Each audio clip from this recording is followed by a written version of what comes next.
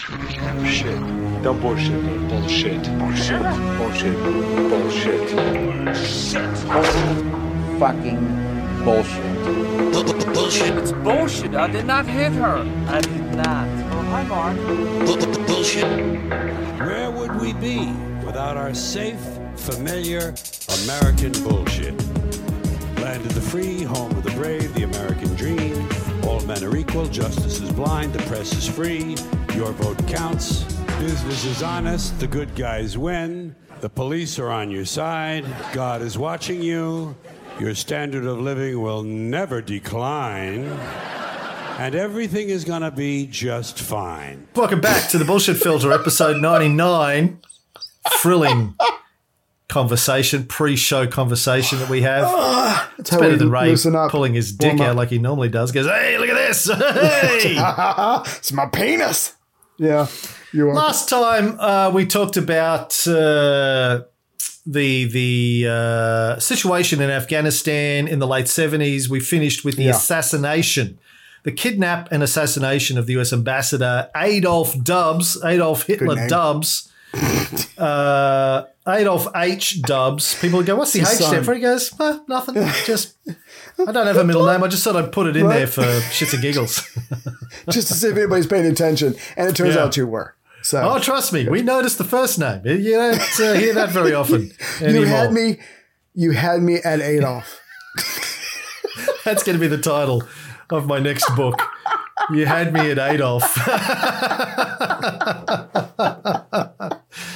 Oh my God. And scene.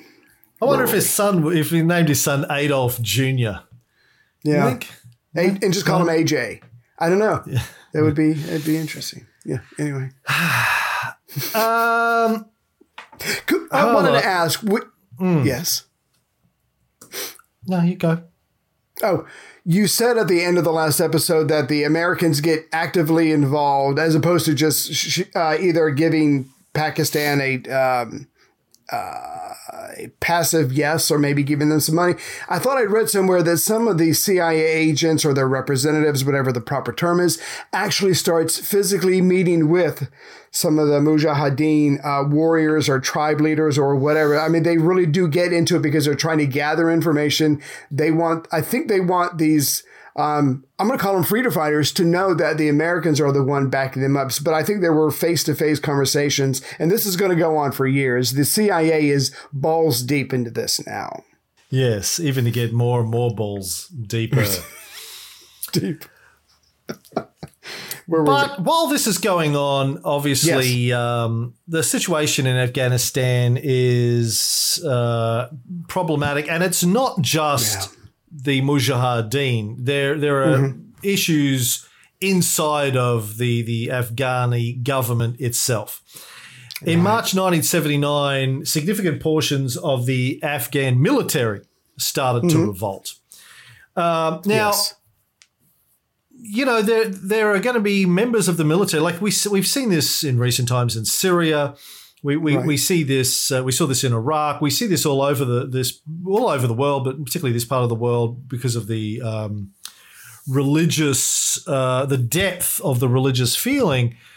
You know, parts of the Afghan military would have been, most of the Afghan military would have been Muslims. Yes. And if there are, you're in this situation where you have Islamic freedom fighters / terrorists fighting the government, and you're a fundamentalist Muslim, and you're in the military, you're being told to fight your Muslim brothers, aka the Muslim Brotherhood, as a lot of the Mujahideen were actually at the time. They even called themselves the Muslim Brotherhood. Like, hey, you're fighting your brothers, man. It's pretty obvious. Can we act it out? Could we? Sure. Okay. Because I'll start. So we're two guards and we're standing there. Hey, Abdul, how's the family? How's the goat? How are you doing? Good, Muhammad. Good. Thanks for asking. I have a question. Shoot. So our government is pro-Soviet.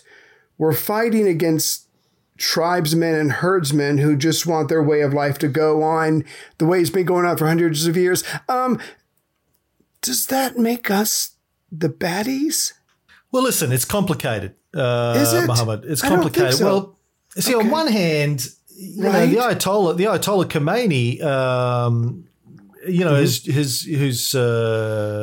Shia leader has just been telling us that the Soviets are bad guys, right? Because they are atheists. And that's bad. Well, yes. Atheism, bad. Yes, you're right. So I got to read atheism bad. Go ahead. We don't like them because they're bad. We don't like atheists because they're bad. On the flip side, the Americans are Christians. Also bad. Right, that's bad. Yeah. But not as bad because at least we worship the same God and we recognize lesser bad. We recognize Jesus as a prophet. In fact, Jesus is mentioned more times in the Quran than even Muhammad. He's mentioned more times that the most common word in the Quran is Jesus. So we like Jesus. Yeah, good guy, Jesus. We like Muhammad better, but love Muhammad. Well, Muhammad came 700 years later, right? So he's the modern Jesus, right? Just different. Yeah. But but the problem is that we're mostly Sunni. We're not really Shia. We have a lot of Shia in Afghanistan, but most Pashtuns, Tajiks, Uzbeks are Sunni. So we like what the Ayatollah Khomeini is saying. We agree. Right. But we don't like him because he's Shia and we're Sunni. So, but still, look. But then, there's more. We need progress. We need to. True. We need to advance our country. We can't stay stuck in as being goat herders for forever, right? Because we're always in the middle of the British are invading, the Russians are invading, Pakistan fighting us. We need progress, but. Progress means education, and that means educating the girls, and we're not supposed to do. I don't know. It's well. The reason I brought it up was because this started out. I love the uniform. I think I look smashing in this uniform. It started out as a paycheck, and now that there's gosh darn real and earnest fighting, I don't know if I'm on the right side, and my friend, I don't know if you are on the right side. Well, they're probably telling you to kill me, and my mullah's telling me to kill you. Because you're working for the enemy. So, I know we share houses. And I know we've got, we've got, we don't drink alcohol because we're observant, but we DP'd the goat. Yeah, we did DP that goat, but can't really remember what the Quran says about DPing goats, but. We didn't ask. Right. So, dicey. It's a dicey situation. It's complicated. That's all I can say. It's complicated. Okay. And scene. Sorry. Where were we? In March of 1979, there was a major uprising by the garrison in a place called Herat, led by Major Ismail Khan and Major Alauddin Khan. Right. Probably with some assistance from Iran, people say. But again, that's dubious. You can blame anything on Iran these days. But Shia and Sunni getting, who knows? It's possible. Yeah. But who knows? Anyway, in that uprising, some Soviet advisors in Herat were killed, as well as many of their families and some civilians from the Eastern Bloc who were there. The uprising was put down, but, the Soviets are obviously not very happy about that. So the Americans are unhappy about their ambassador being killed. Soviet advisors are getting killed. Everyone's getting killed. The place is going to shit. Well, see, but that's the thing about the war. I mean, wars always get out of hand. You can't plan, you can't predict, you can't manage. That's just the nature of warfare. And no one's going to come out happy with this thing. And that's one of the reasons, as we're going to see, the Russians are like, I don't know if I want to stick my toe in that. It's just a quagmire. But that's for later. But the key point I want to make with this, because in reading like 20 odd books on this in the last couple of weeks, and a bunch of online articles and military things and history things, there's two extremist views that it's important to avoid and walk a line between. One is this whole situation was caused by the Americans funding the Mujahideen, and that's not entirely correct. There were a whole bunch of domestically generated issues that go back a long way. Grassroots. Yes. Yeah. The other extreme view that I read had nothing to do with America funding the Mujahideen. This was all, and it had nothing to do with rebels. Donald Trump, when he was president, mentioned that the Soviets invaded because they were trying to stop terrorism. And he got shot down by a lot of, lefty media saying that's not true, that's blah, blah. A lot of right-wing commentators also now shutting him down because of that. That's not saying that's not true. It's hard. We want to defend Donald Trump, but at the same time, we don't want it to sound like America funded all the terrorists. And that people will say, on the other side, they say, well, it wasn't terrorism, it was, a military uprising. But my point is, it's hard to separate the two because, as I said, a lot of the military were Islamic fundamentalists. That was just the nature of the country. So when you have these sorts of civil wars, you have those sorts of tensions we just did. Now, very excellent unscripted play there that we will be taking on the road. So you'll be able to see that live as soon as COVID's over. To all the cigar shops all over the world. That's the only place we'll perform. That's the only place. Yeah. Oh, by the way, just to let people know, now that Australia's borders are opening up, in Queensland we're allowed to leave December 17th, it's been declared.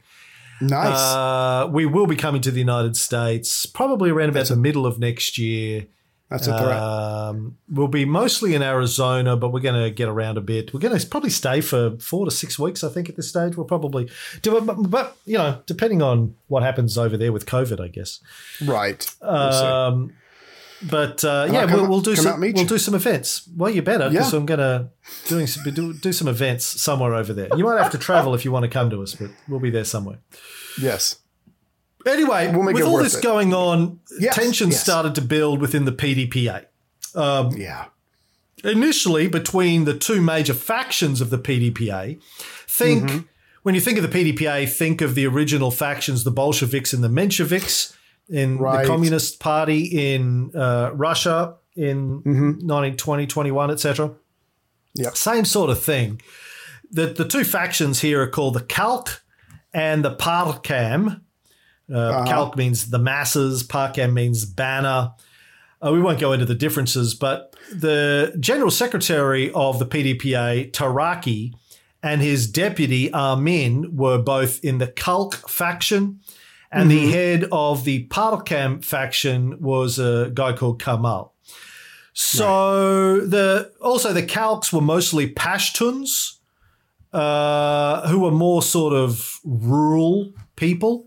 Right. And the Parkam were more urbanites, non-Pashtun, bit of Pashtun, mostly non-Pashtun, but mostly urban. Yep. So country mouse and city mouse, basically. Which goes throughout history, repeats itself. Yeah. Yes.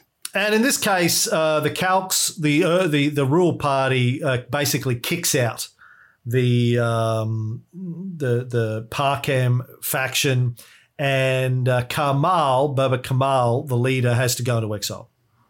Yeah. He figures he's going to be arrested, possibly executed, gets the fuck out of Dodge.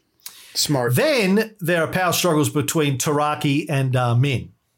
On September 2nd, 1979, Taraki visited Moscow on his way to a non-aligned conference in Havana for meetings with Brezhnev.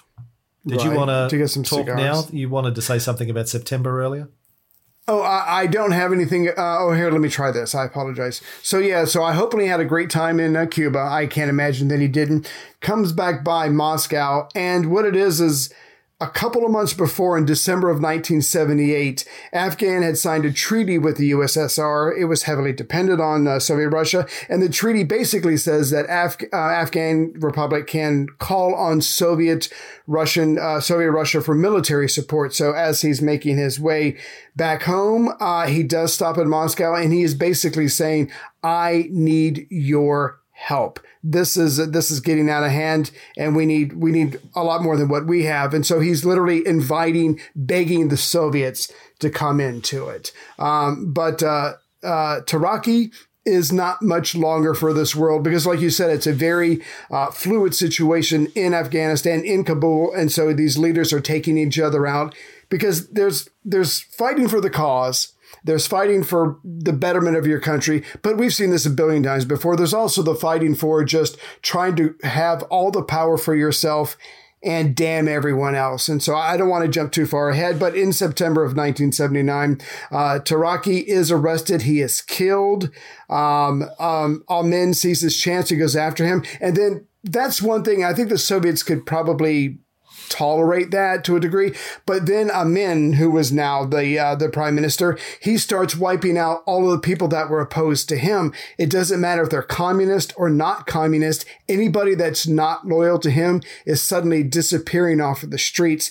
And Moscow does not like that because they're putting people in, they're paying people off, they've got people inside giving them information. And now some of their people are starting to disappear because Amin is wiping everyone out who he doesn't think is absolutely loyal to him. So again, it's getting even uglier for everybody involved.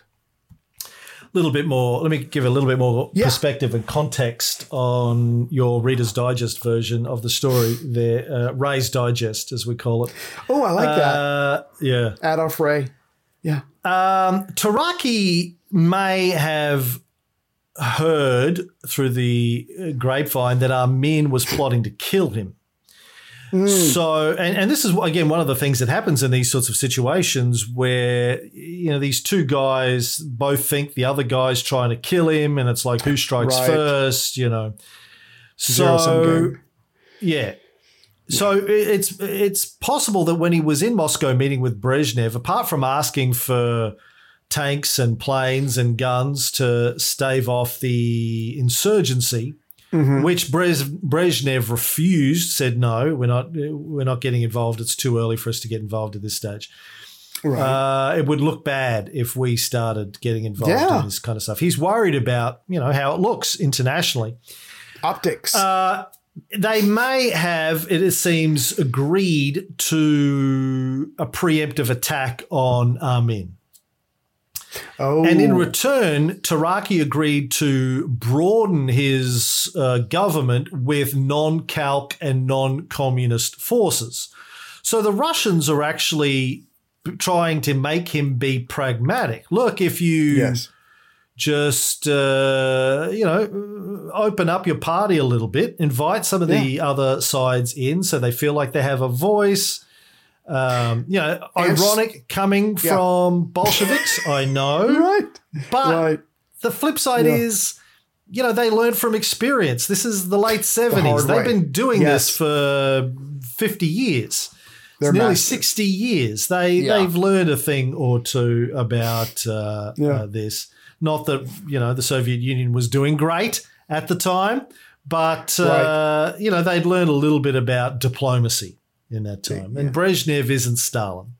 Right. And I thought it was interesting that Brezhnev said to Taraki as well, look, not only, make it a wider tent, bring more people in, but slow down on the social reforms. Like we were saying on the last episode, everything you're doing is a big shock to your people because of their religion, because of their conservatism. You got to gradually do this. You've got to turn up the water gradually and boil them slowly, but in a good way. But the point is you're doing all of this and you just got to slow everything down. So I think Brezhnev was right to say no. He's giving good advice, not that the Afghans are good at taking it for a while.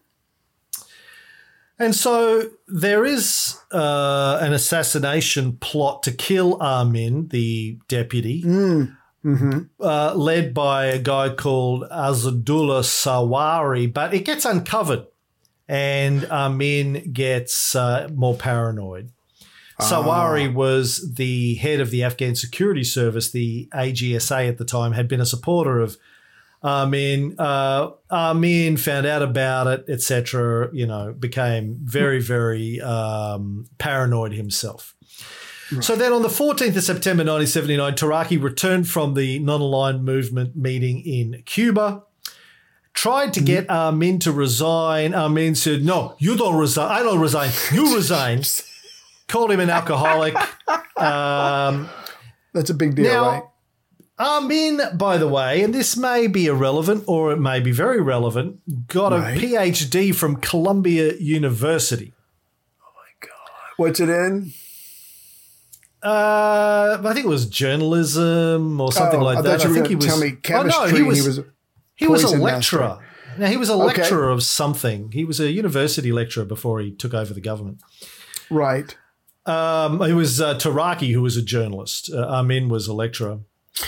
Yeah. And he apparently became a Marxist while living in the United States. But, okay, so we just did these 2 episodes with Michael Holtzman talking about how when the KGB recruited Guy Burgess, they got him to pretend that he was, well, first of all, a fascist and then a capitalist.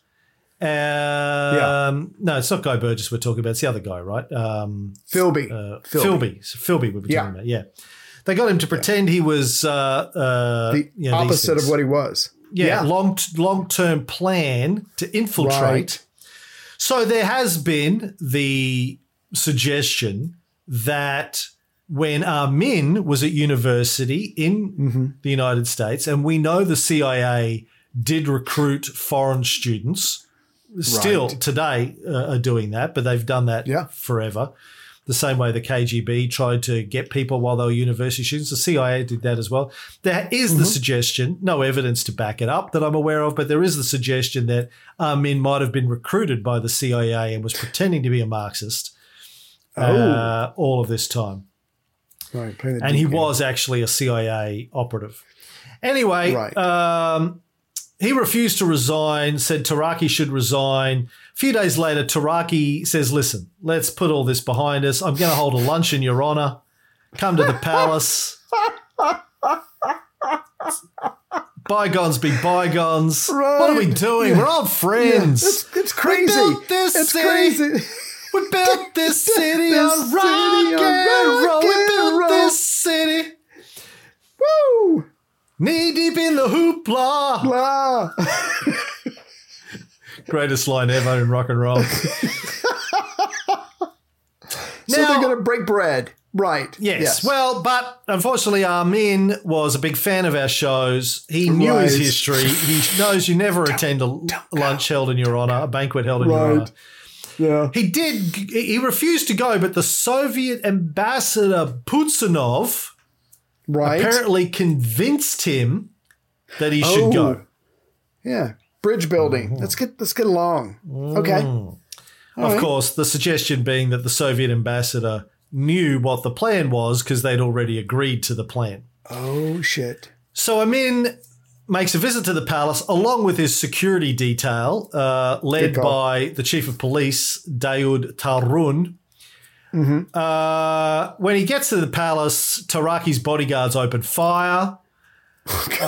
His bodyguards are killed, but Amin survives and escapes in his car, gets back to the Ministry of Defense, puts the army on high alert, orders the detainment of Taraki, telephones Putsanov and tells him what happened. Putsanov is like, oh my God, I never saw that coming. I'm so shocked.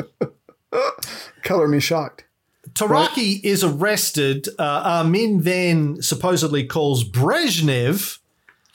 Right. And says, I've got Taraki under arrest. What should I do with him? Brezhnev said, it's your choice.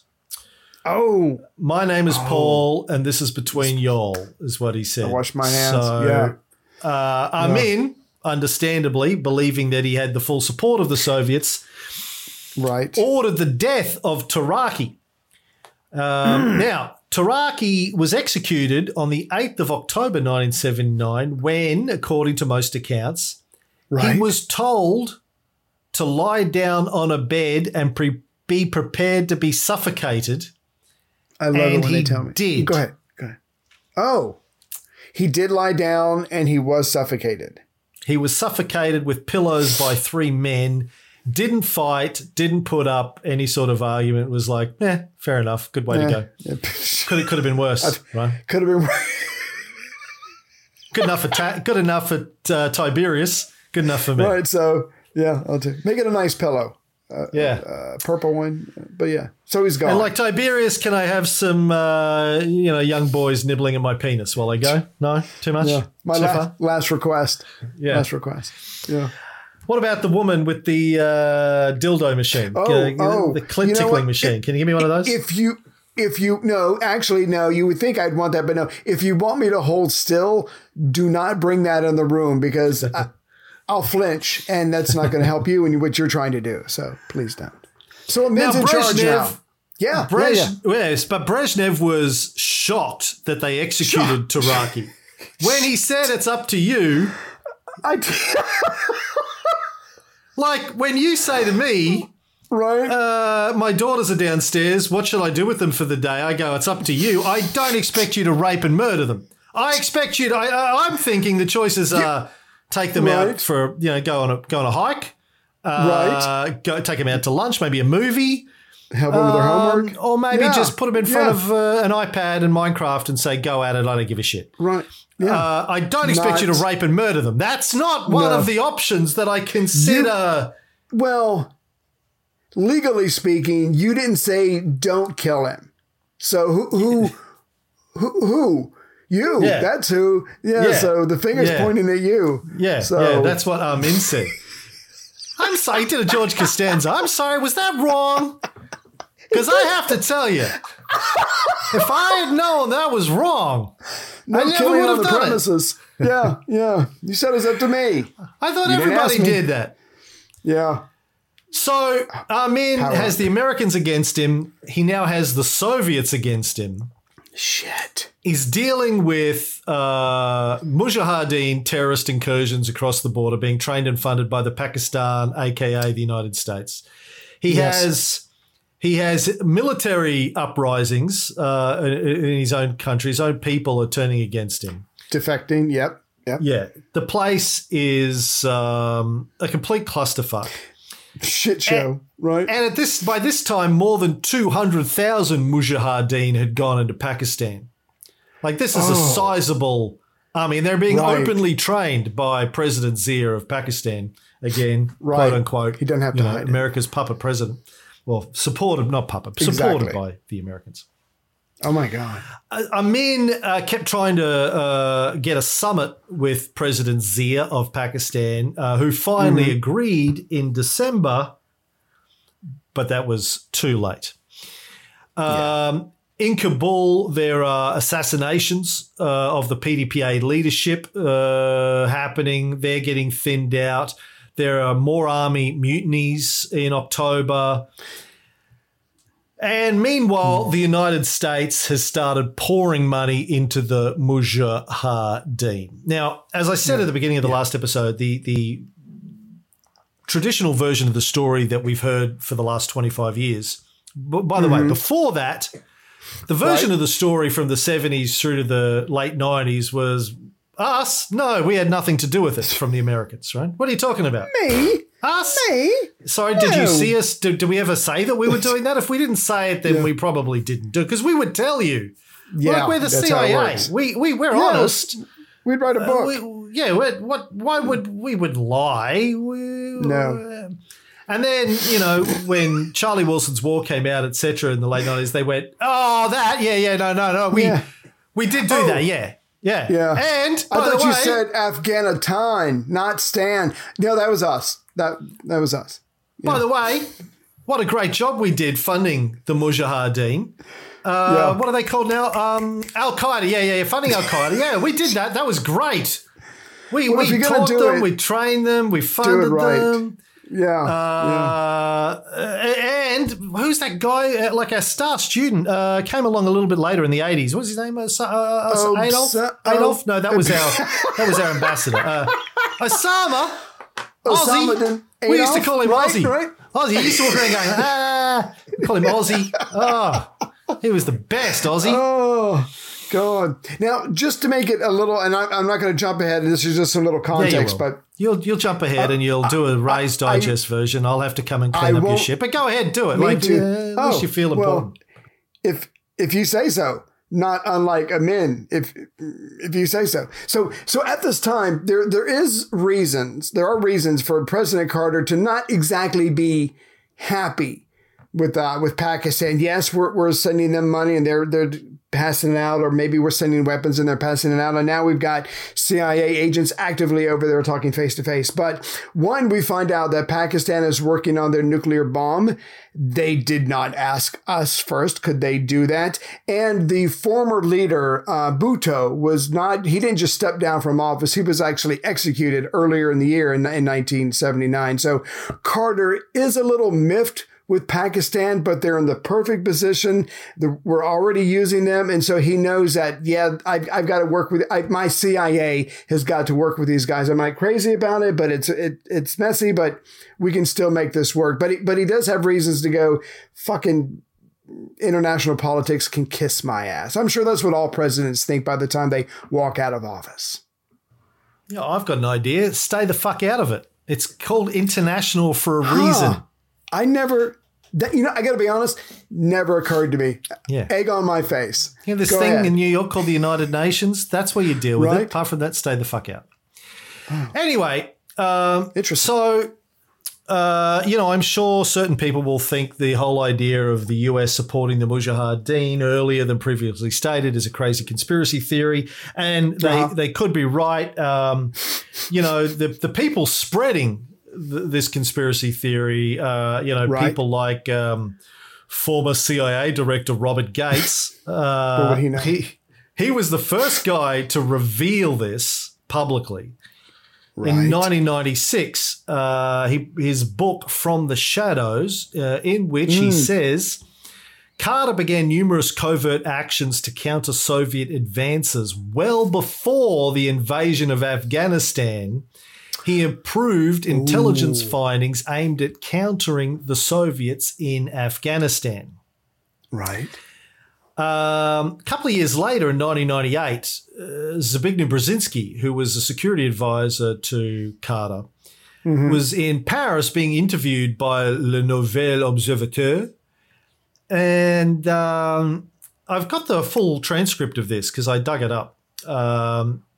Question was, the former director of the CIA, Robert Gates, stated in his memoirs that the American intelligence services began to aid the Mujahideen in Afghanistan 6 months before the Soviet intervention.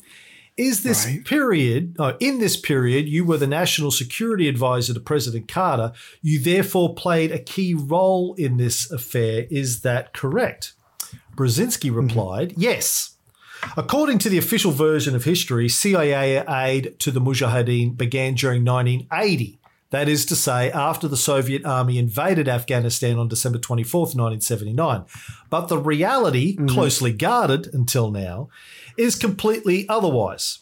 Indeed, it was July 3rd, 1979, that President Carter signed the first directive for secret aid to the opponents of the pro-Soviet regime in Kabul.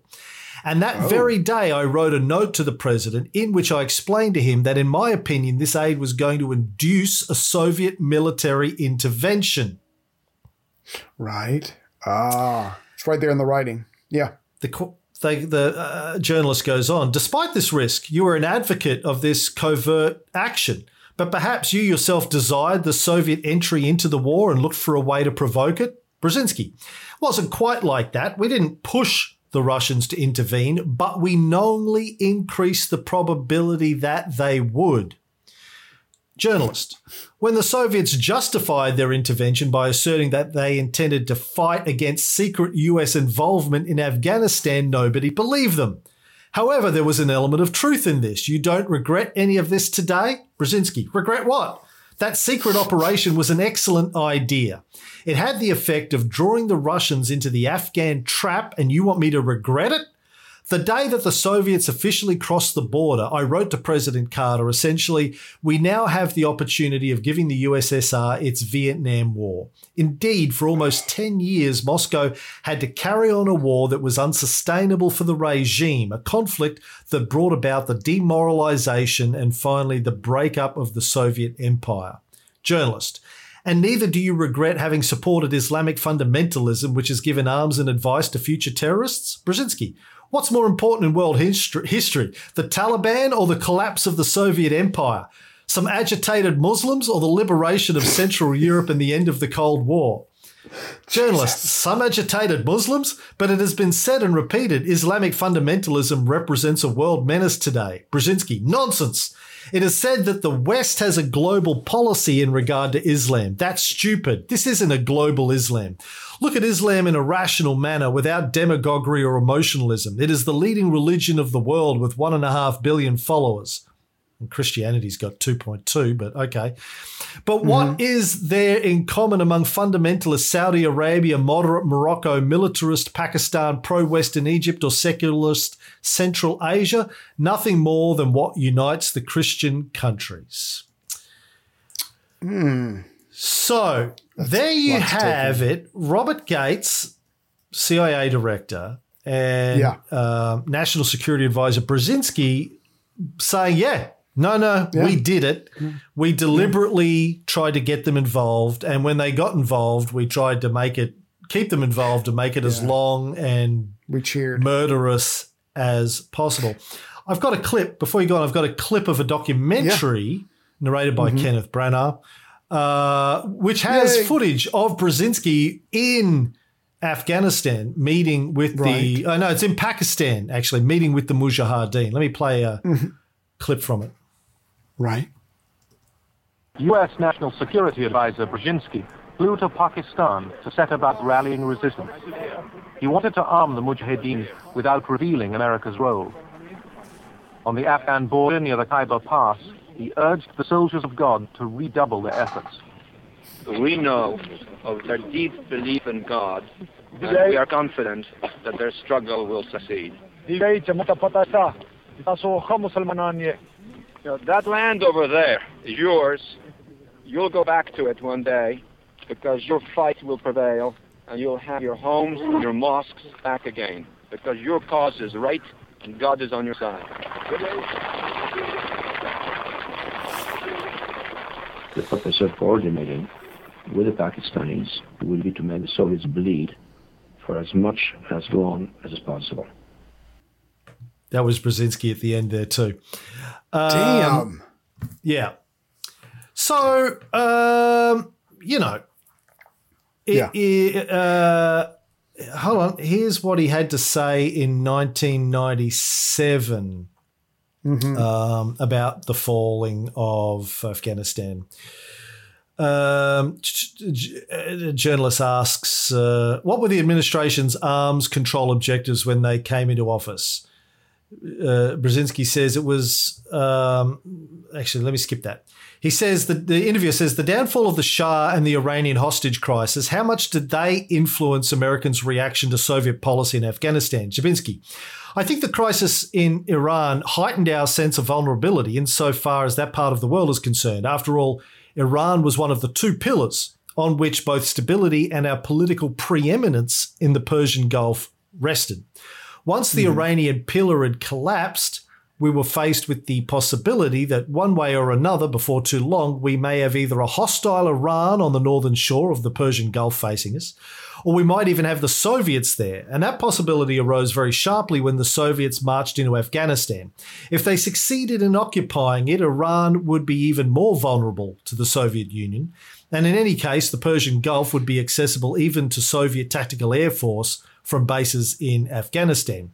Therefore, the Soviet intervention in Afghanistan was viewed by us as of serious strategic consequence, irrespective of whatever may have been the Soviet motives for it. Our view was the objective consequences would be very serious, irrespective of what may or may not have been the subjective motives for the Soviet action. Interviewer, before the actual invasion, how much do you think the exit of the Shah affected Soviet plans for that area of the world? Brzezinski.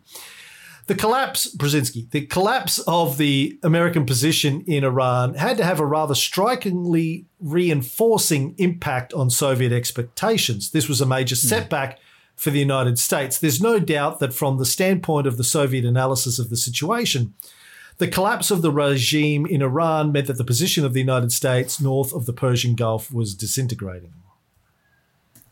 Wow. Going back to the first thing that you played, if I could have him here now, and I would just say, let me just show you some video of 9/11, and you tell me if it was worth it. He'd probably say yes, because you know no one wants to look like a fool or an idiot or whatever, and you defend your actions. But that's a hell of a trade. And like you said, 20 years of war of America rampaging all over the world and changing our laws and spying on our own people. So that's a heck of a trade to win the Cold War.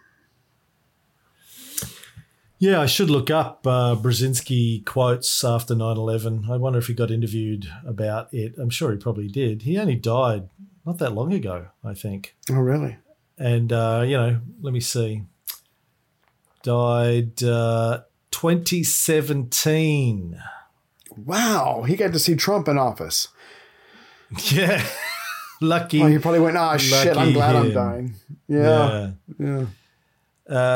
His son, Mark, younger son, was the United States ambassador to Sweden from 2011 to 2015. His eldest son, Ian, is a foreign policy expert. His daughter is Mika Brzezinski, the host of Morning Joe. She's married? She's married to the other guy on. Yeah, isn't it? I didn't know Joe that. Scarborough. I should have put that together. Her name is Brzezinski. Yeah. I don't like him very much. I don't watch him. Right. Yeah. Okay. Meanwhile, yes. While the US is funding the Mujahideen, ramping it up. Yeah.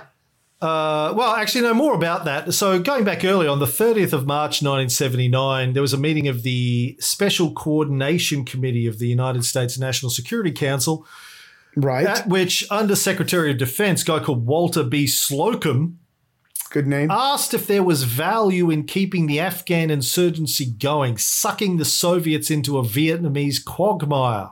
God. When asked to clarify this remark, Slocum explained, well, the whole idea was that if the Soviets decided to strike at this tar baby, being Afghanistan, we had every interest in making sure that they got stuck. A little bit of racist visual terminology there from Brer Fox, bringing that in, so good. You know, well, I want everybody. I like to use analogies or whatever. So yeah, so good for him. Yeah, let's get him in there. Let's get him stuck good. Anything we can do to help. There was a 5th of April memo, 1979, from National Intelligence Officer Arnold Horlick, where he warned covert action would raise the costs to the Soviets and inflame Muslim opinion against them in many countries. The risk was that a substantial US covert aid program could raise the stakes and induce the Soviets to intervene more directly and vigorously than otherwise intended. But they all seem to think it was a good idea. So in May of 1979, US officials started secretly meeting with the Mujahideen leaders through Pakistani government contacts. Right. Former Pakistani military official claimed that he personally introduced a CIA official to Hekmatyar, the Mujahideen leader, who, as I said earlier, has now twice been Prime Minister of Afghanistan in the 90s. In this month of May 1979, journalists have been trying to use the Freedom of Information Act to get the records of that meeting, and they've been denied, which is as good as confirming that it actually happened. Additional... sorry, go ahead, and then I'll say something about Carter. Go ahead. Additional meetings between US CIA officials and Mujahideen leaders happened on the 6th of April and the 3rd of July, apparently. And on the same day as the 3rd of July meeting, it's the one that Brzezinski said that's when Carter signed a presidential finding. Right. that authorized the CIA to spend just over $500,000 on non-lethal aid to the Mujahideen, which meant basically medical aid, money, and propaganda. Now, what do we know about CIA funding, Ray? I could do whatever the fuck I want. We can get a lot more than $500,000. Come on, did I ever tell you about the amounts I spent in Italy? Oh, you're gonna love this story. Anyway. Yeah, so we know that there's the official amount of money that the CIA is getting, and then there's the unofficial amount of money the CIA is getting. Know where it comes from, but it's a lot. Complete transparency. I don't have any evidence to suggest that the CIA had buckets of money outside of that they were spending at that juncture. Right. But what we do know from other stories from the decades prior to that is the standard CIA procedure was to have off-book money, black money, dark money that no one knew about, not even presidents usually, or senators or congressmen. Right. They also had, and I was going to bring this in, but I ran out of time, they also had a lot of drug money. Now, one thing that we know about the CIA's involvement during the Vietnam War in Laos and Cambodia is that they got a lot of money from drugs. They were allowing the drug operations to happen in return for dark money that they could then use for operations and activities and bribery. What then became the world's largest opium producer? Which country? Afghanistan? Afghanistan, yes. A coincidence? No. Coincidence. Until the Taliban came along and shut it down, and then when the US got involved again and got rid of the Taliban 20 years ago, all the opium farms came back. So anyway, I don't know, but we do know that this is, we do know for a fact, not conspiracy theory, we do know for a fact that dark money has been a long tradition with the CIA for exactly this reason, plausible deniability. Now, of course, you had the Church Commission in the mid-70s, and they were like, what? Oh, the CIA has been assassinating world leaders. Oh, my God, we didn't know. Oh, hell. After there was, leaks that came out and books that were written. And they cleaned up the CIA. But we know that didn't happen. I mean, we know that the CIA has been just running around doing the same old shit, destabilizing governments, having people assassinated. They often are very clever and they do it through fronts. Oh, it wasn't us, it was Pakistan's ISI. It wasn't us, it was SAVAK. It wasn't us, it was the Israelis. It was et cetera, et cetera. All of our allies. It was the Saudis that killed Khashoggi. It wasn't us. Right. It was the Saudis that killed Khashoggi. We had nothing to do with it. Shocked. I am shocked. I'm saddened. Yeah, what are we? We're really gonna show the Saudis by selling them another $1 billion worth of weapons. That'll teach them, and we'll keep buying their oil. That'll really show them you can't assassinate a U.S. citizen on our watch. Yeah, and the receipt says when we sell you the $2 billion of the state-of-the-art weaponry, you're not allowed to use it against us. So as long as you're good with that, we'll sell you all they you didn't. want. They bought their hacksaws from a different shop, That makes sense. Jeez. Yeah. So non-lethal aid, but we know they're getting missiles that we'll go into later. Yeah. So there are at least 2 more assassination attempts on Amin that took place in December. In one, he was apparently wounded. The Soviets also apparently tried to sedate and kidnap him via his cook.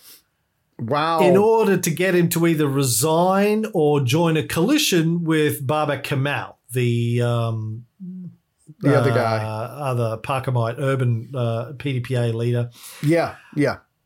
Now, it's important to understand that they had no intention of losing Afghanistan. According to the Brezhnev Doctrine, which had been formulated a decade before when they invaded Czechoslovakia, every communist country had a right to intervene whenever socialism was under siege.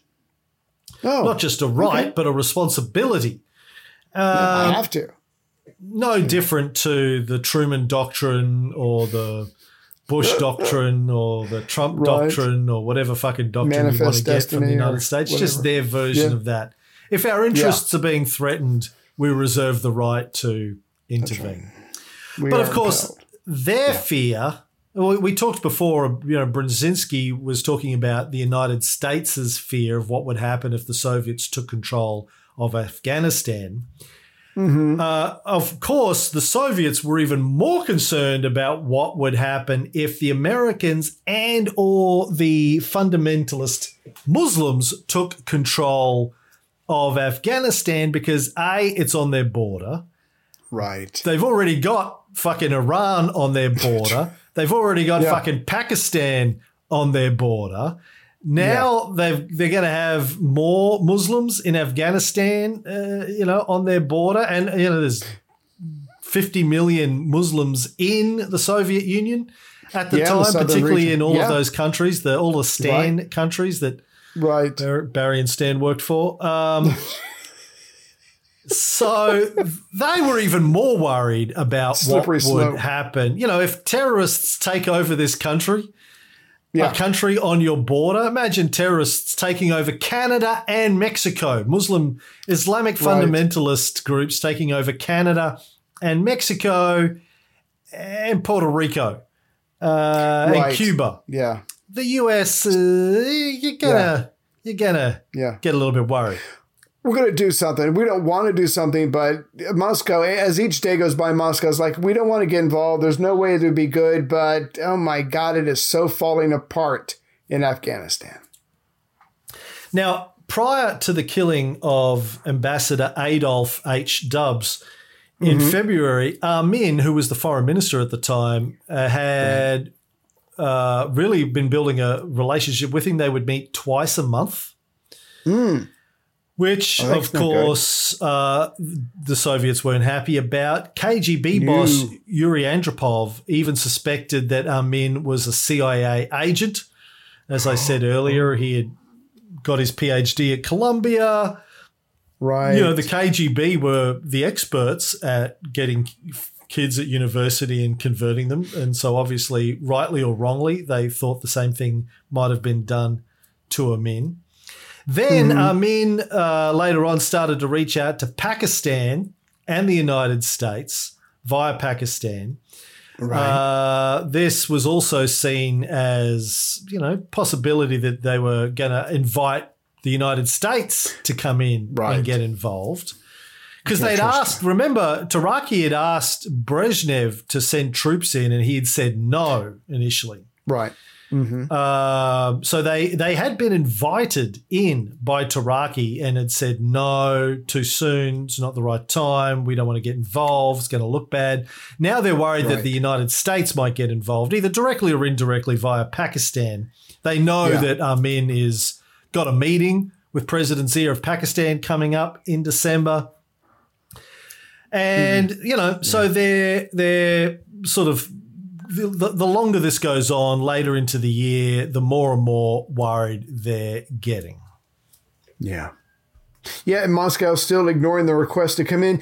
I'm not sure if it's at this point, you can correct me, were they at least sending technicians or advisors in, or has that not happened yet as far as what the Russians are sending in? Or is it still just thinking about it?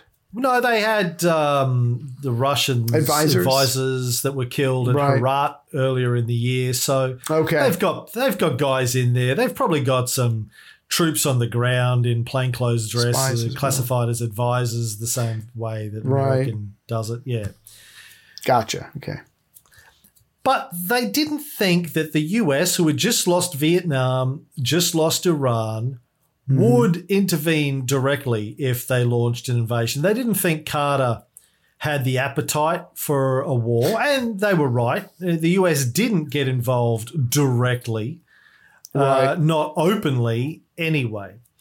But, as we said earlier, despite all of these concerns and considerations, back in March, they decided against supporting the Afghani government. Andropov also was arguing during this entire period that Afghanistan wasn't ready for socialism. They weren't advanced enough. You know, we've talked a lot on our Cold War show and maybe on this show. Right. The view that, it's a process. You got to progress along. Yeah. You know, Castro tried to stop Che Guevara from going to Bolivia, from going to Congo, because he said the people aren't ready. They have to have their own revolutionary movement. You can't go and it's got to come from within. Yeah. Absolutely. You can't go and make it happen, even if they've got a small group there that you think you can support, unless, you know, a sufficient number of the population are educated and have read and have thought about it and are on board. It's not going to happen. It's not going to work. Yeah. Andropov was saying the same thing about Afghanistan. He said it could only be imposed by our bayonets, and that would not serve the Soviet Union's wider interests. So the Soviets are dead against invading unless it's absolutely necessary. It's the very last thing that they want to do. Yeah. But you just said a little while ago, by late 1979, the Russians have figured out, you know what? Amin, he's not doing a great job. His army, not doing a great job. Tons of defections. The Mujahideen are controlling pretty much everything outside of the major cities. So you're right. If we go in, it would be horrible, but everything is falling apart. Something's got to give. Something's got to change. Then again, in May, there was another request from Taraki and Armin for Soviet helicopter crews, paratroopers, and 2 emergency divisions. The Soviets said no again. In July, they asked again, and this time they agreed to send a disguised paratrooper battalion and KGB units to protect the Soviet embassy, as well as some additional attachments to secure their air base at Bagram. So it was, okay, we'll agree, but for protecting Soviet sites there, basically. Well, considering what happened to the American embassy in Iran, that actually sounds prudent to me. We should go protect our assets there. So not radical, not extreme, and it makes sense. But then Taraki gets assassinated in September. Amin's trying to reach out to Pakistan and the United States, and the Soviets realize, okay, things are progressing too quickly here. The KGB's deputy chief in Kabul, a guy called Morozov, began advocating invasion. On October 29th, the Special Soviet Politburo Committee on Afghanistan endorsed the recommendation. Brezhnev fell into line, and on December 12th, they gave the go-ahead. Of course, during this period, in that few months when they were getting ready to invade, back in the United States, the CIA gathered all of its expertise. And every element of the highly advanced and well-funded American military intelligence organizations, their electronic eavesdropping equipment, top-notch, spy satellite reconnaissance. Agent 69. And came to the unanimous conclusion that there was no way Moscow would invade Afghanistan ever. Despite our best efforts, despite our best efforts to get them to invade, they're never going to do happen. Never going to happen. Look, just can't.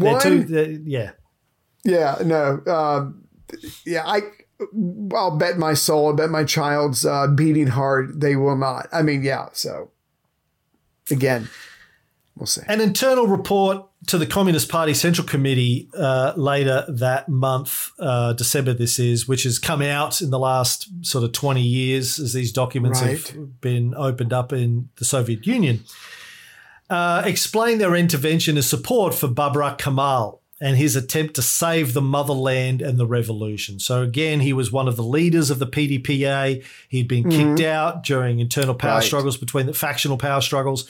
And he was saying, listen, get me in there. I can save it. Give me your support. I can save the country, save the revolution. I alone can do it. Right. Leader of the Parkam faction. So the Soviet army was told that they were going in as a response to the Afghan government's earlier requests for additional military assistance, and also in accordance with the provisions of the Soviet-Afghan Treaty of 1978, which was true. They had been requested to come in on multiple occasions. Yes. In 1979. Yes. They finally agreed to it. Now, Amin was then assassinated by the Spetsnaz, the special forces, when he went in. Right. And Babrak Kemal was installed as the new president. Gotcha. Now, when the Soviets did finally invade, the CIA rubbed their hands together and saw it as a fantastic opportunity. This is where Charlie Wilson comes into the whole story. He was an American senator who decided that he was going to make it his mission to get basically unlimited money for the CIA to stop the Soviets. And to turn this into the Soviet Union's version of Vietnam. The USA obviously didn't do it alone. They put pressure on their allies in the region, including Pakistan, the Saudis, even China secretly got involved. Israel got involved. Everyone got involved supporting the Mujahideen. Now, when you have the Israelis supporting fundamentalist Islamic terrorists, you've crossed the line. These are good times. This is going to be good times. The CIA operation, by the way, if people want to look this up, the CIA operation now, post-invasion, is known as Operation Cyclone. You can look that up. In the end, of course, the United States and the Mujahideen won. Yes. And the rest of Afghanistan lost. The women lost. More than 1 million dead, somewhere between 1 to 2 million dead, depending on the estimates. 3 million disabled, 5 million refugees, about half the population. And obviously the Mujahideen then turned into Al-Qaeda and the Taliban and ISIS sort of came out of, what was left of sort of combination of Al-Qaeda and the Iraqi army after the invasion of Iraq in 2003. Yeah. But here's the thing. We still don't know exactly what the CIA did in Afghanistan in the lead up to the invasion in 1979. We have those hints from Brzezinski and Robert Gates that they got involved earlier, that they were deliberately hoping. Yes. That they were deliberately trying to draw them in, draw the Soviets in. And once they came in, they tried to extend the war as long as possible. Now, who extends a war as long as possible? It's it's a psychopath move, man. It really is. I should have included this in my book. The other big question, which I think is a legitimate question, is was Amin a CIA asset? Now, we probably won't know a lot of this stuff until 50 years have passed. Like this is the 79 through to the 80s, late 80s. We've probably got another decade or two, I think, before the facts of this will start to be revealed under declassification and freedom of information stuff. And, you and I'll still be doing our Cold War series then. We're probably up to 1970 by then, I think. 1979, maybe we might be able to do it. We'll probably have to skip ahead a bit, 20 years to get to 1979. We'll have air tanks next to our desk. Eat your veggies, that kind of stuff. So, but the plan is to be. I know we didn't have time to go into it, but as you can imagine, the tactics that the Mujahideen had learned to engage and defeat a superior force, superior as far as technology. I mean, it was all the groundwork was here, using mines, using children, how to avoid the planes, the helicopters. I mean, they learned all that stuff during their time with the Soviets. And of course, they passed it on. And like you said, Osama bin Laden was there as well. So they were ready for the Americans when the Americans come in 2001. They have seen this before. They had won, I guess, between the British, the Russians, and the Americans. Afghanistan is 3-0. So just don't fuck with these people, is all I'm saying. Stay out. All right. Well, that is this is the first 2 episodes. We might be back next month and do what happened next. We'll see. See what the feedback is. Did you like it? Do you want to hear more? Do you want to know the rest of the story? Is that enough? Let us know. Give us some feedback. And shut up. Stop asking me when are you going to do another bullshit filter. We just did a couple of hours, so exactly. Shut the fuck up. That's Cam's way of saying thank you. Yeah.